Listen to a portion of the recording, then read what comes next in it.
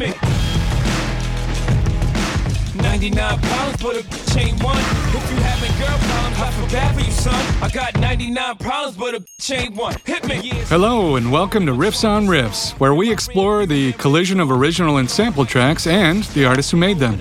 I'm your host, Joe Watson, and I'm here with Toby Braswell. What's up, Tobe? Not too much, man. How you feeling? Feeling good now? It's a great track. Sure is. Together on this show, we listen to the legendary tracks and the timeless, but sometimes not so well-known songs they sampled from.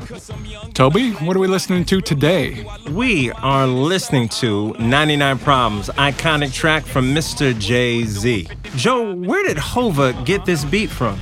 Well, it looks like he lifted this big old beat from an 80s arena rocker out of Wellesley, Massachusetts. Let's rewind and take a listen. Love it.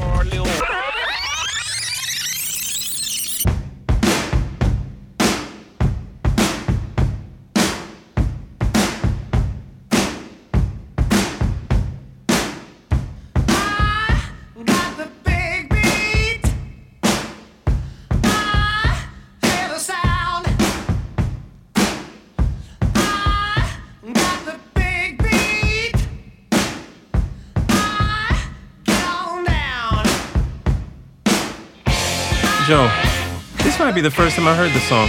Probably. So this is The Big Beat by Billy Squier off of his 1980 debut album, The Tale of the Tape. I'm not surprised you haven't heard this song because this song never charted. The album spent about 3 months on the Billboard album chart and it kind of launched his career, but there was really no hit single from this album. You're much more familiar with probably these other Billy Squier songs. Let's take a listen to some that I know you know, Tobe. Let's start with The Stroke. He likes starting with those drums, doesn't he? Yeah, he does. Everybody, have you heard? If you're in the game, then the stroke's the word. Is that right? The Stroke's the word, Stroke's the word. Not Grease. It's The Stroke. Don't take no rhythm, huh? It's kind of two words, though, isn't it? She's got a counting problem, is what you're telling me. A great riff, though. So that's A Stroke. You know that one. Another one is My Kind of Lover. Let's take a listen to that one. Okay.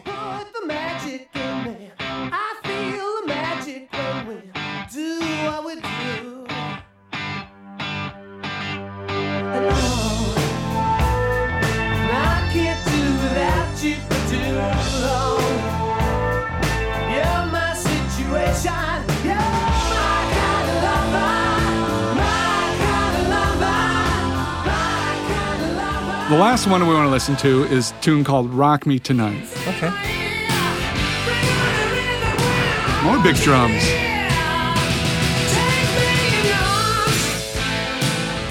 You can definitely tell it's 80s music, right? Yeah. With these beats. Yeah. So this is right at the height of Billy Squier's popularity. He's selling out arena tours. He's kind of a big deal on that kind of album rock scene. There's a problem, though, that we run into, Tobe. Is that right? Yeah, Billy decided to make a video for this song in particular, for Rock Me Tonight, and it did not go well. So let me tell you a little story here. So he had actually a pretty good idea for the concept of the video, which was, before you go to a show, you kind of get prettied up and you look good. You want to, deck yourself out before you go to a show. And so he wanted to do this juxtaposition between himself getting ready for a show, fans getting ready for a show, and then kind of the collision of that footage and make kind of this video, right? Sure. I don't know if you've seen this video, Toby, but it's nothing like that. It turns out that the director kind of bailed on him, then another director bailed, and they had a contract with MTV that said, hey, we need a video like next week. And we need to get this done. So they brought in the guy who directed Hocus Pocus and I think High School Musical, actually is the guy who directed this video. Okay. And it consists pretty much of Billy, I'm not sure how to explain. He's riding around on pink sheets and by himself posing and dancing, and it's Oh, that video. That video. You know what I'm talking about now? Yeah, I think that was on, I think I saw a show about MTV failed videos, and I think this was like that one had of to the be number highlights. one. Had to be. And the problem is that actually he blames it, and I think some of the, the album sales and everything will back it up, is he said after that video came out, Literally, the video comes out and now arenas are half empty because his audience was, teenage boys that were like, whoa, what? This is not what we thought this was. And he never had a hit again after that. And so he talks about how that experience was sort of an MBA course on how a video can totally go wrong. So this is direct quote, so I'm just going to quote him on this. Okay. The video misrepresents who I am as an artist. I was a good-looking, sexy guy, and that certainly didn't hurt in selling records. But in this video, I'm sort of a pretty boy, and I'm printing around a room, and people say he's gay or he's on drugs, and it's traumatizing. I mean, I had nothing against gay. I have a lot of gay friends, but like it or not, it was more of a sticky point back then. So it really kind of torpedoed his career.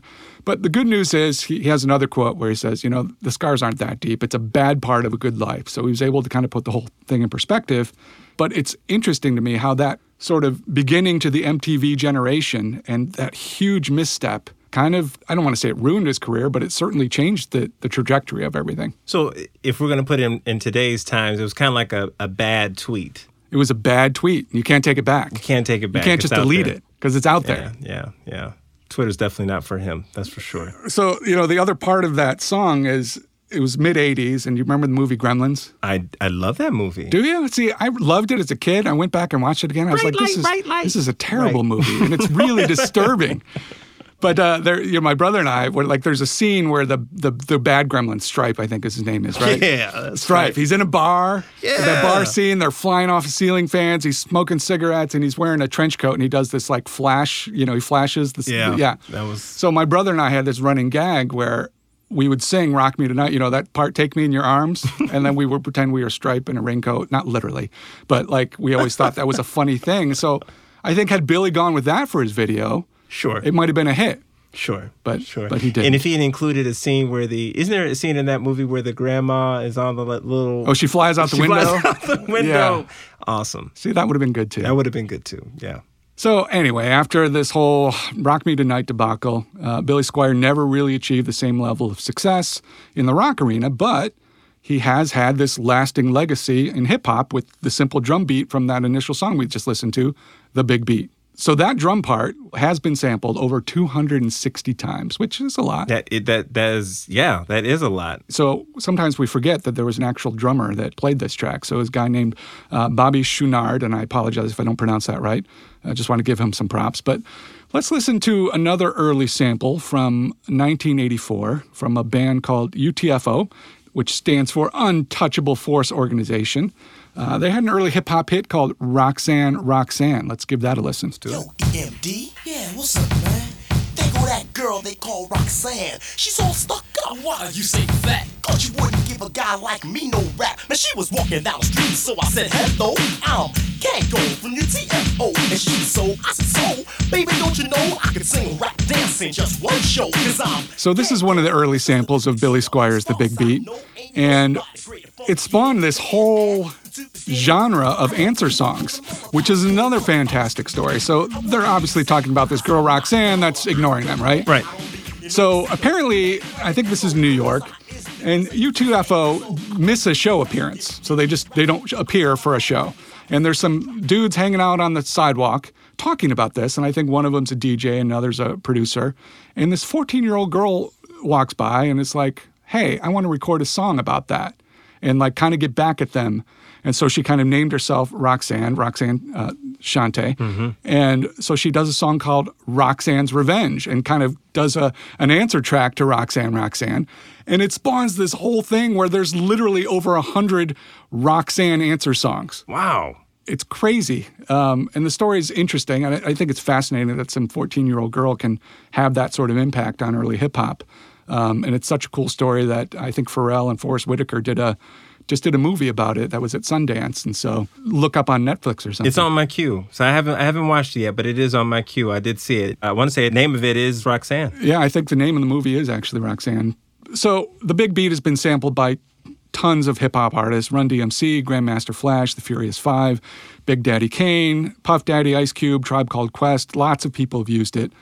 But there's probably no more famous sample of the Big Beat's drum track than our next tune, Jay-Z's 99 Problems. Hit me.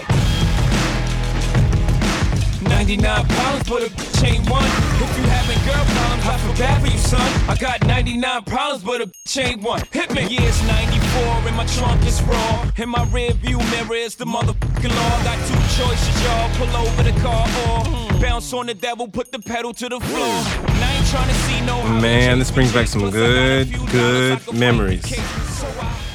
So I can tell you as a hip hop fan, Yeah.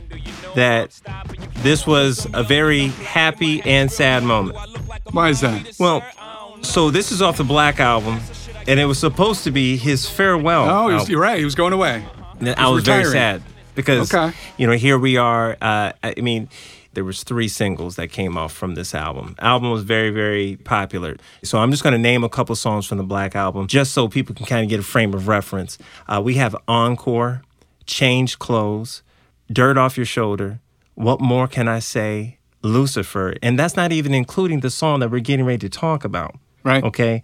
I mean, he has singles for days off this. It's not a bad idea if you're planning on retiring to go out with a bang, right? I mean, I think that the response to this was the reason why he was like, maybe I should keep going. Maybe I should keep it Yeah, up. maybe I should keep going. Maybe the Energizer Bunny had something to that. Keep going and going. And it's actually been going and going since then. So Yeah, so we talked about the Black Album. He actually used different producers for each one of these tracks, and there's a guy by the name of Rick Rubin, who I think we've all heard of. Yep. We'll talk more about Rick later, but what's interesting is, it was such a hot time for hip-hop, right? He actually lost the Grammy for Best Rap Album to a guy named, what was his name, Kanye? yeah, Kanye, something about a direction.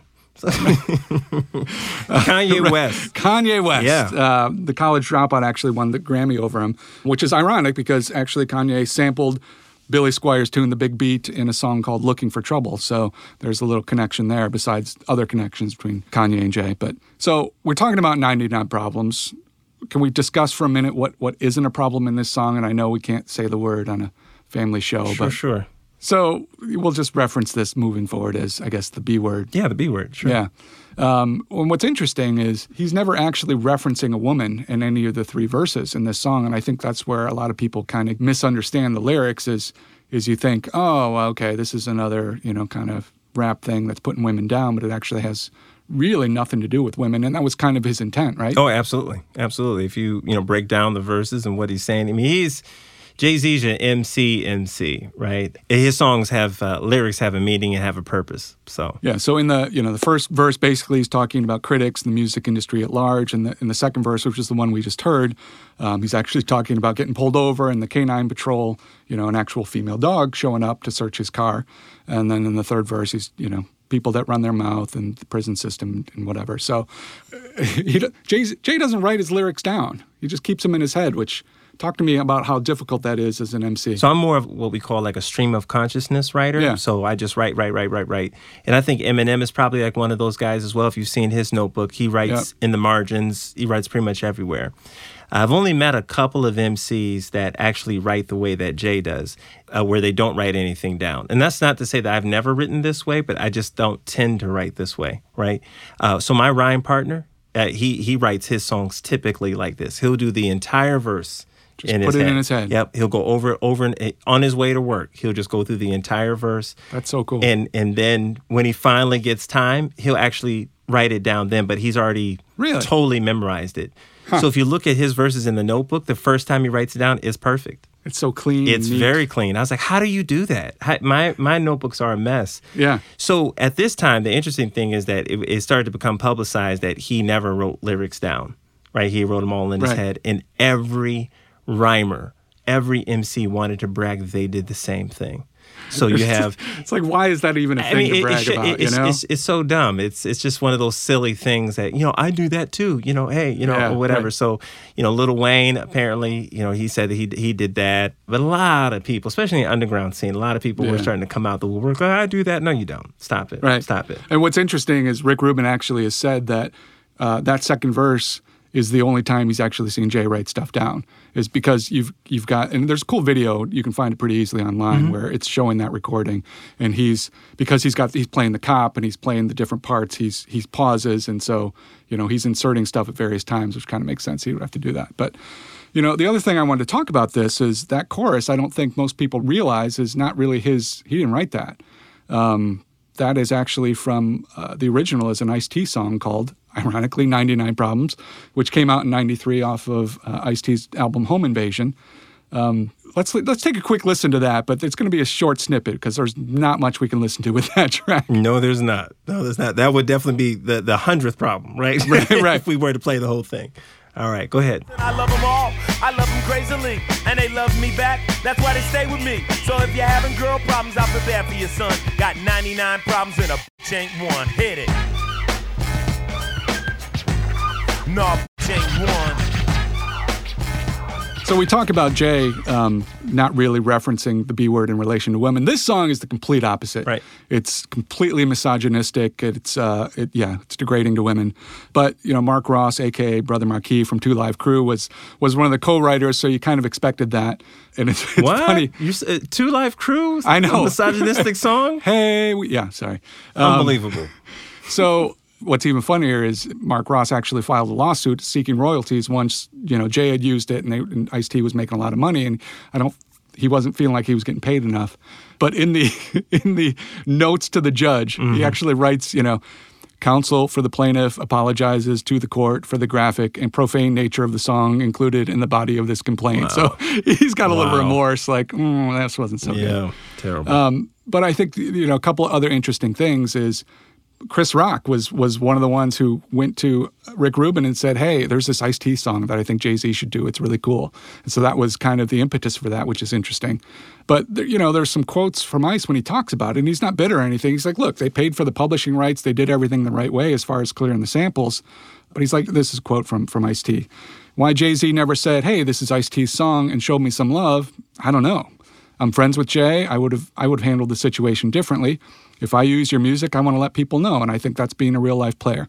There's nothing you like better than to give props with other people. That's just what you should do, but, that's how I get down. I want to say that there's probably some history behind this. I mean, I think we should look at Ice-T's career at this time. What was Ice-T doing at this time? Was he doing Cop Killer?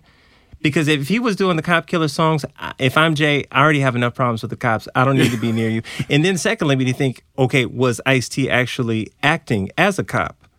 Right. He was because already on, what is it, SVU or L.A. I don't know, one of those shows. Law and Order, right? So he's on Law and Order. Well, in which case, hey, I don't need to mess with you. I don't need you doing a house arrest or doing a citizen's arrest on me anyway. So either way, Ice-T loses, right, in this case. So but there's another interesting story. So Ice-T has that band, Body Count, which is his metal band. Right. And so his bandmates would come in and mess with him, and they would play Jay-Z's version, the music from that, and then Ice would kind of rap over it. And so he said, I want to put that on record so that we could perform it live. And this kills me. But they do the song, and then the record company's like, oh, hey, did you make sure you cleared that sample, Jay? It's my song. And he's like, are you kidding me? It's my song. So let's talk about one other sample from this tune. There's a band called Mountain, and there's a song called Long Red. Okay. You're probably most familiar with Mountain from this track. That's just fat.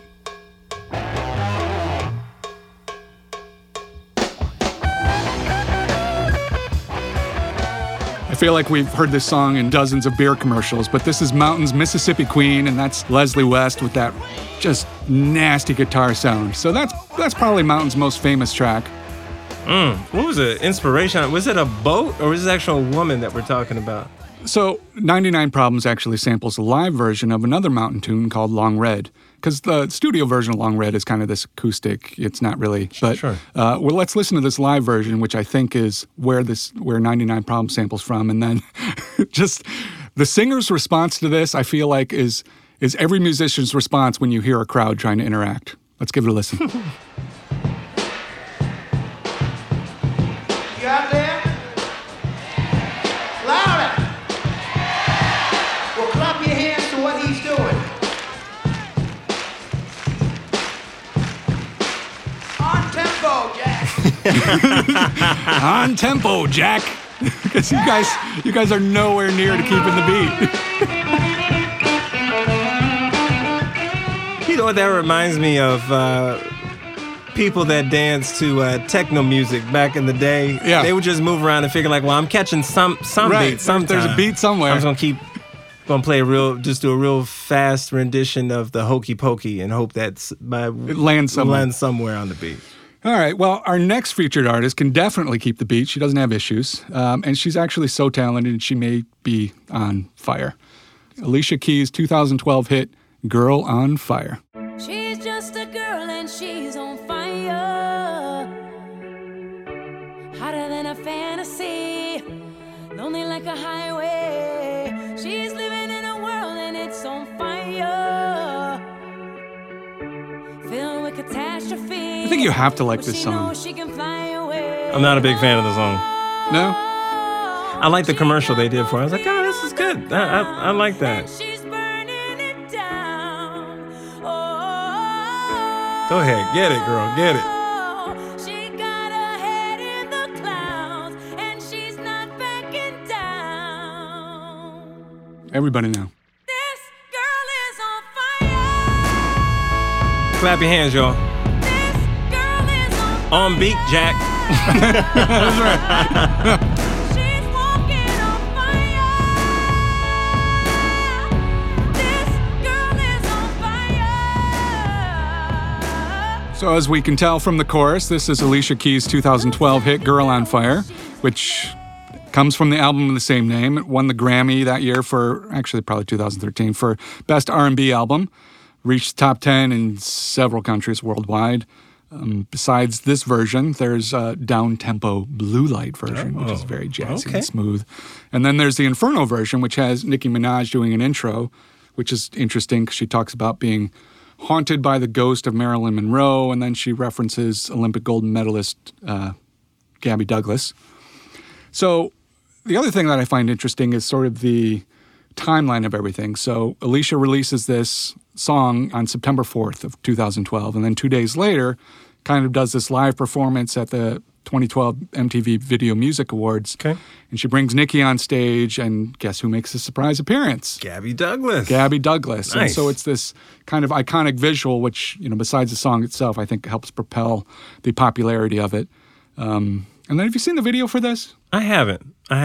It's actually, I love the colors in it, and I think the message is really cool too, because it's showing Alicia, and she's doing pretty much everything, right? She's taking care of her elderly mom. She's being a mom to her own kids. She's doing the bookkeeping and managing her career and doing all the domestic stuff. And really, I think this is such a song of empowerment because she's in control of her life. She's in control of her destiny. And I think that's really what this is about is, I'm on fire because I can handle all of this and I'm a powerful woman. And I think it's such a direct contrast to, what we have going on with 99 Problems, right? Especially the original version. It's kind of a nice thing to see this flipped around and go a different direction. I totally agree. I mean, it is definitely a song of empowerment. Using that big beat is such a strong beat. I mean, you can listen to that beat, I don't know how many times, you know that somebody's got to come hard. Right. You got to bring it. You got to bring it. And Alicia Keys sings hard over this track. She's belting it out, she's belting. Right? She's totally belting out. And, this girl's on fire. And I love the message behind it. I thought it was great. And it's interesting, especially during today's times, with women empowerment, how powerful songs like this, are and how relevant they are. So the other interesting thing I think is that the drum track on Girl on Fire sounds like a sample to me, but it's actually not. They brought in a studio drummer, and they wanted to replicate that sound from the big beat.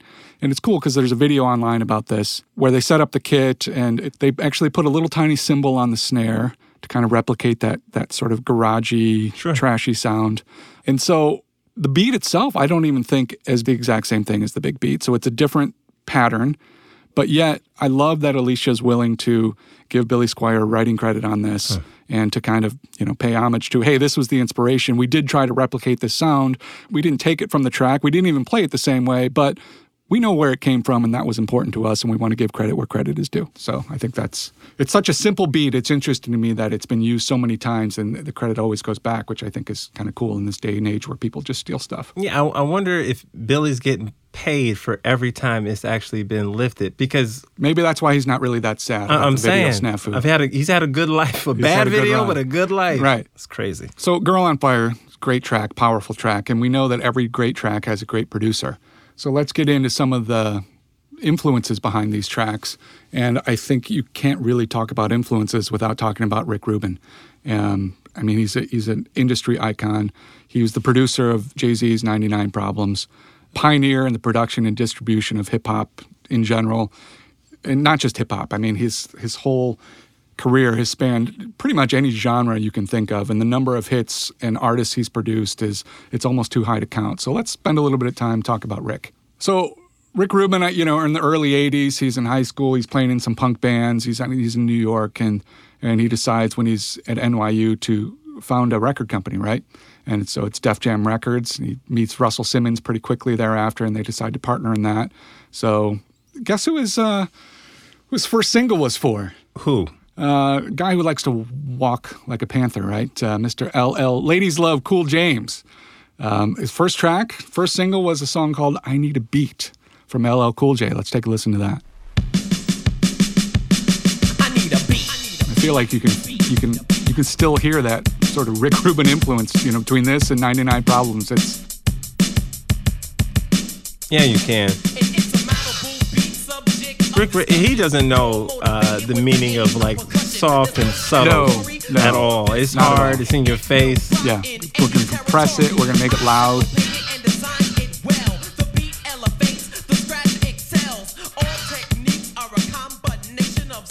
But again, I mean, this is a guy who signed Public Enemy. He was, met the Beastie Boys early on.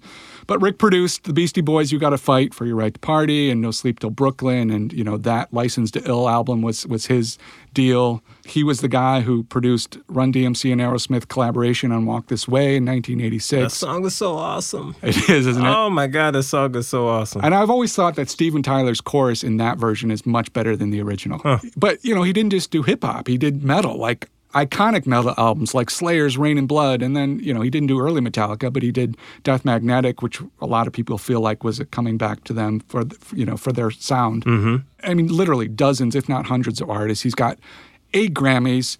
I think he did every single Red Hot Chili Peppers album up until their last one, I believe. Oh, wow. So, Blood Sugar Sex Magic, like all of those. Classic. Stadium Arcadium, like Great stuff. Do you remember when Johnny Cash was right when he got sick and he did that 9 Inch Nails cover of Hurt, and he started to do those covers and resurged in popularity. That was Rick's deal. Oh, wow. Dixie Chicks and Adele, he won Grammys for those. I'm pretty sure he did Adele's 21. Wow. So it's crazy that he's able to kind of pop into all these different styles and genres and still have an impact. And I don't know if you've ever seen a picture of Rick, but he's an interesting looking character with that beard. That beard is awesome. It's you wonder what's in there. There's a story. Yeah, I feel like he's hiding Fraggles in there. I like it. Yeah, I definitely think and then he's done a ton of work with Eminem, which is fascinating to me because I think Rick has a secret fascination for Billy Squier because in the Eminem song Berserk, he samples The Stroke, which we had heard earlier, and the Beasties. And then in Shady 15, he sampled, and I don't know if Rick produced the Shady 15, but My Kind of Lover from Billy Squier is sampled in that too. So again, it's interesting how when you start to look at all this stuff, it just all comes back around. Sure. Everybody's connected in all these weird ways. That's all right, man. The history is just incredible. I had no idea. I mean, obviously, I've heard of Rick Rubin, but to know that he worked with Johnny Cash and Adele and was responsible for the signing of Public Enemy, I mean, that's incredible. Crazy. Yeah. That's incredible. I mean, he's an icon, not just to hip-hop, but just in music as a whole, right? Yep. You just don't want to just put him in a box just for hip-hop or any genre for that matter, just music in general. Yeah. So here at Riffs on Riffs, we like to cover these kind of interesting tidbits, right? And connect the musical dots. Our bonus material today takes a look at some butterflies and bongos, among other things. So what do you say we get into that? Butterflies and bongos. Yeah. I like that combination. You see how I see that. That's like a band name right there, right? It should be if it's not. It's better than peanut butter and jelly. Butterflies and bongos. Butterflies and bongos. There we go. So Nas actually sampled the big beat as well in a song called Hip Hop Is Dead. So let's take a quick listen to that because it's interesting. Went from turntables to MP3s, from B Street to commercials on Mickey D's, from gold cables to Jacobs, Love this track. from plain facials to Botox and facelifts. I'm looking over my shoulder. It's about 80 people from my hood that showed up, and they came to show love. So that bass line, and you can hear it earlier in the song, is from, you remember Iron Butterfly at all, that song, Inagata Devita? which was supposed to be, the history is it was supposed to be in the Garden of Eden. Okay. But the guy was hammered. They ended up making like a half-hour song. Like it was... Do that one more time. No, I will not. So it's one of those iconic stories from classic rock back in the day. But what I did not know until I got into researching this is there's a band called the Incredible Bongo Band. Huh. And their version of In-A-Gadda-Da-Vida is actually what Nas used for Hip Hop Is Dead. So I want to play that because it's pretty cool. Okay, let's do it.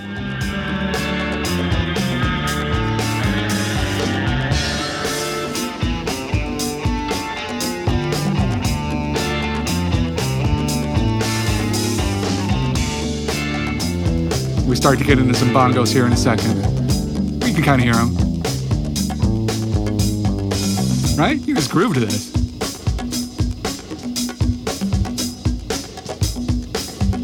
Ooh, that's a hip-hop sampler's dream right there. Right? That's beautiful. It's funny you should say that because you know that Sugar Hill Gang classic, Apache? Yeah.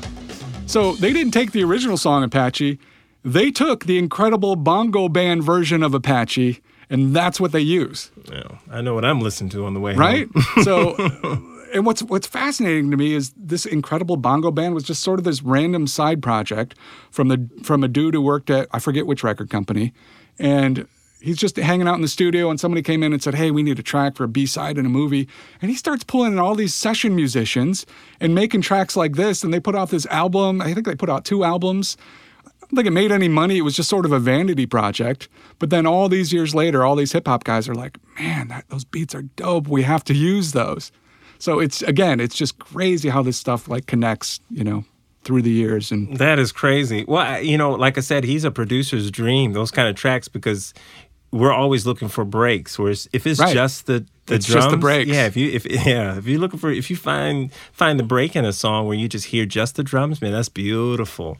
Because you can put anything over that. Right. You have a blank canvas, if you will. So the last sort of interesting bonus stuff we can get into is, speaking of producers doing cool things, is Danger Mouse, the DJ Danger Mouse, decided to take Jay-Z's The Black Album, and there's a band called the Beatles. I don't know if you heard of them. Not too familiar. They made an album called The White Album. Yes. And so what happens when you put white and black together? You get gray. You get gray. You get gray. So Danger Mouse put together this album called The Gray Album, where he took, Jay's a cappella rhymes and put it over tracks from the Beatles' White Album. So let's take a quick listen to 99 Problems, which in this case is going over the Beatles' Helter Skelter. Okay, let's do it. You crazy for this one, Rick? It's your boy.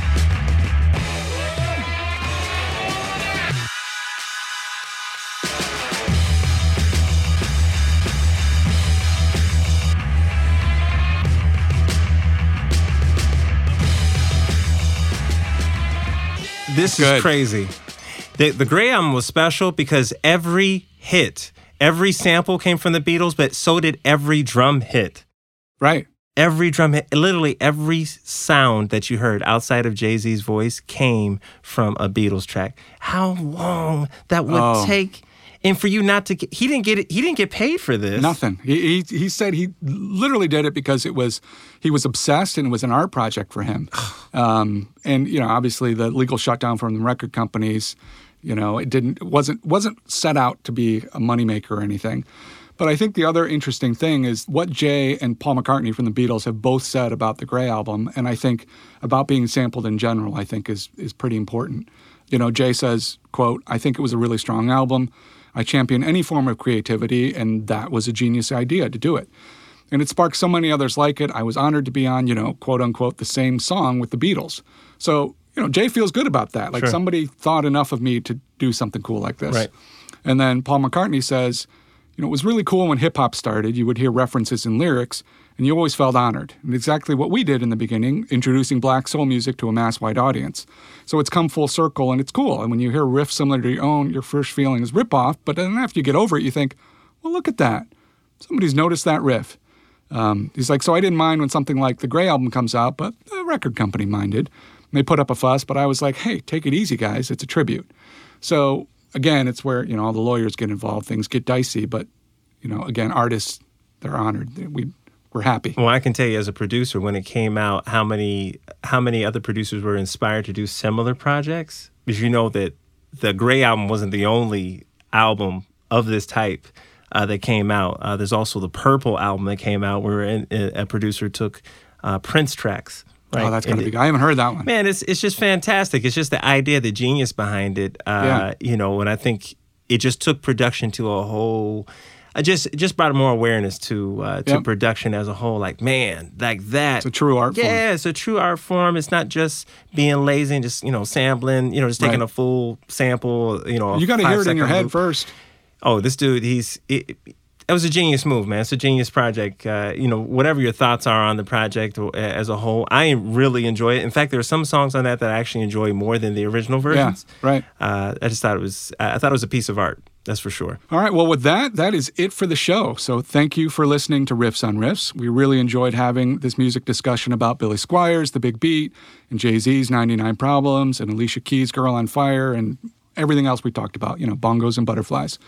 So we're going to take you out with a different collaboration between two of our featured artists, Jay-Z and Alicia Keys' 2009 track, Empire State of Mind. This New York anthem was nominated for 3 Grammys, won Best Rap Song and Best Rap Song Collaboration. It was number 1 on the Hot 100 for 5 consecutive weeks, was Jay-Z's first number 1 single as lead artist. So we're going to take you out again with Empire State of Mind from Jay-Z and Alicia Keys, but be sure to join us on our next episode where we might be getting a little too sexy with Taylor Swift.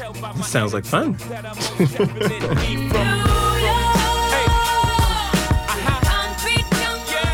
Riffs on Riffs is a production of Evergreen Podcasts. A special thanks to executive producers Joan Andrews and Michael D'Aloia. Producer Julie Fink.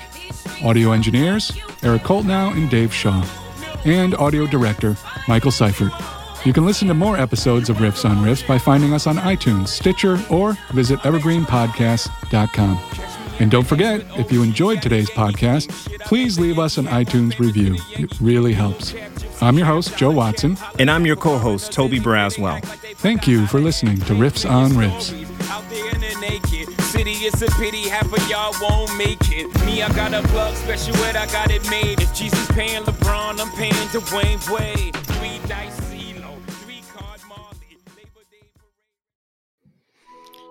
Welcome to us talking about our podcast for a minute. What's the name of that podcast? That's Axe to Grind, and right now you're going to be getting a little taste of it, right down to the shaky microphone and all. And my name's Bob. And my name's Patrick, and usually we're joined by Tom. Tom's the best. Tom has a real grown-up job that requires him to be at work, but we talk about decidedly not so grown-up things like hardcore music and things that people that like hardcore music tend to like. So that could be the latest shows, revisiting classic material, talking about the new classics, all the little dorm room nonsense that you imagine from niche music podcasts that you either love, want to love, or hate. Yeah, imagine all the emotions that you have towards a genre that has impacted your life. And then condense them down to an hour to 2 hours a week. So triangulate your speakers. Think about jumping off the bed, singing along, dancing like an idiot, and listen to Axe to Grind podcast. This podcast was produced with the support of the Ohio Motion Picture Tax Credit and in partnership with the Ohio Development Services Agency.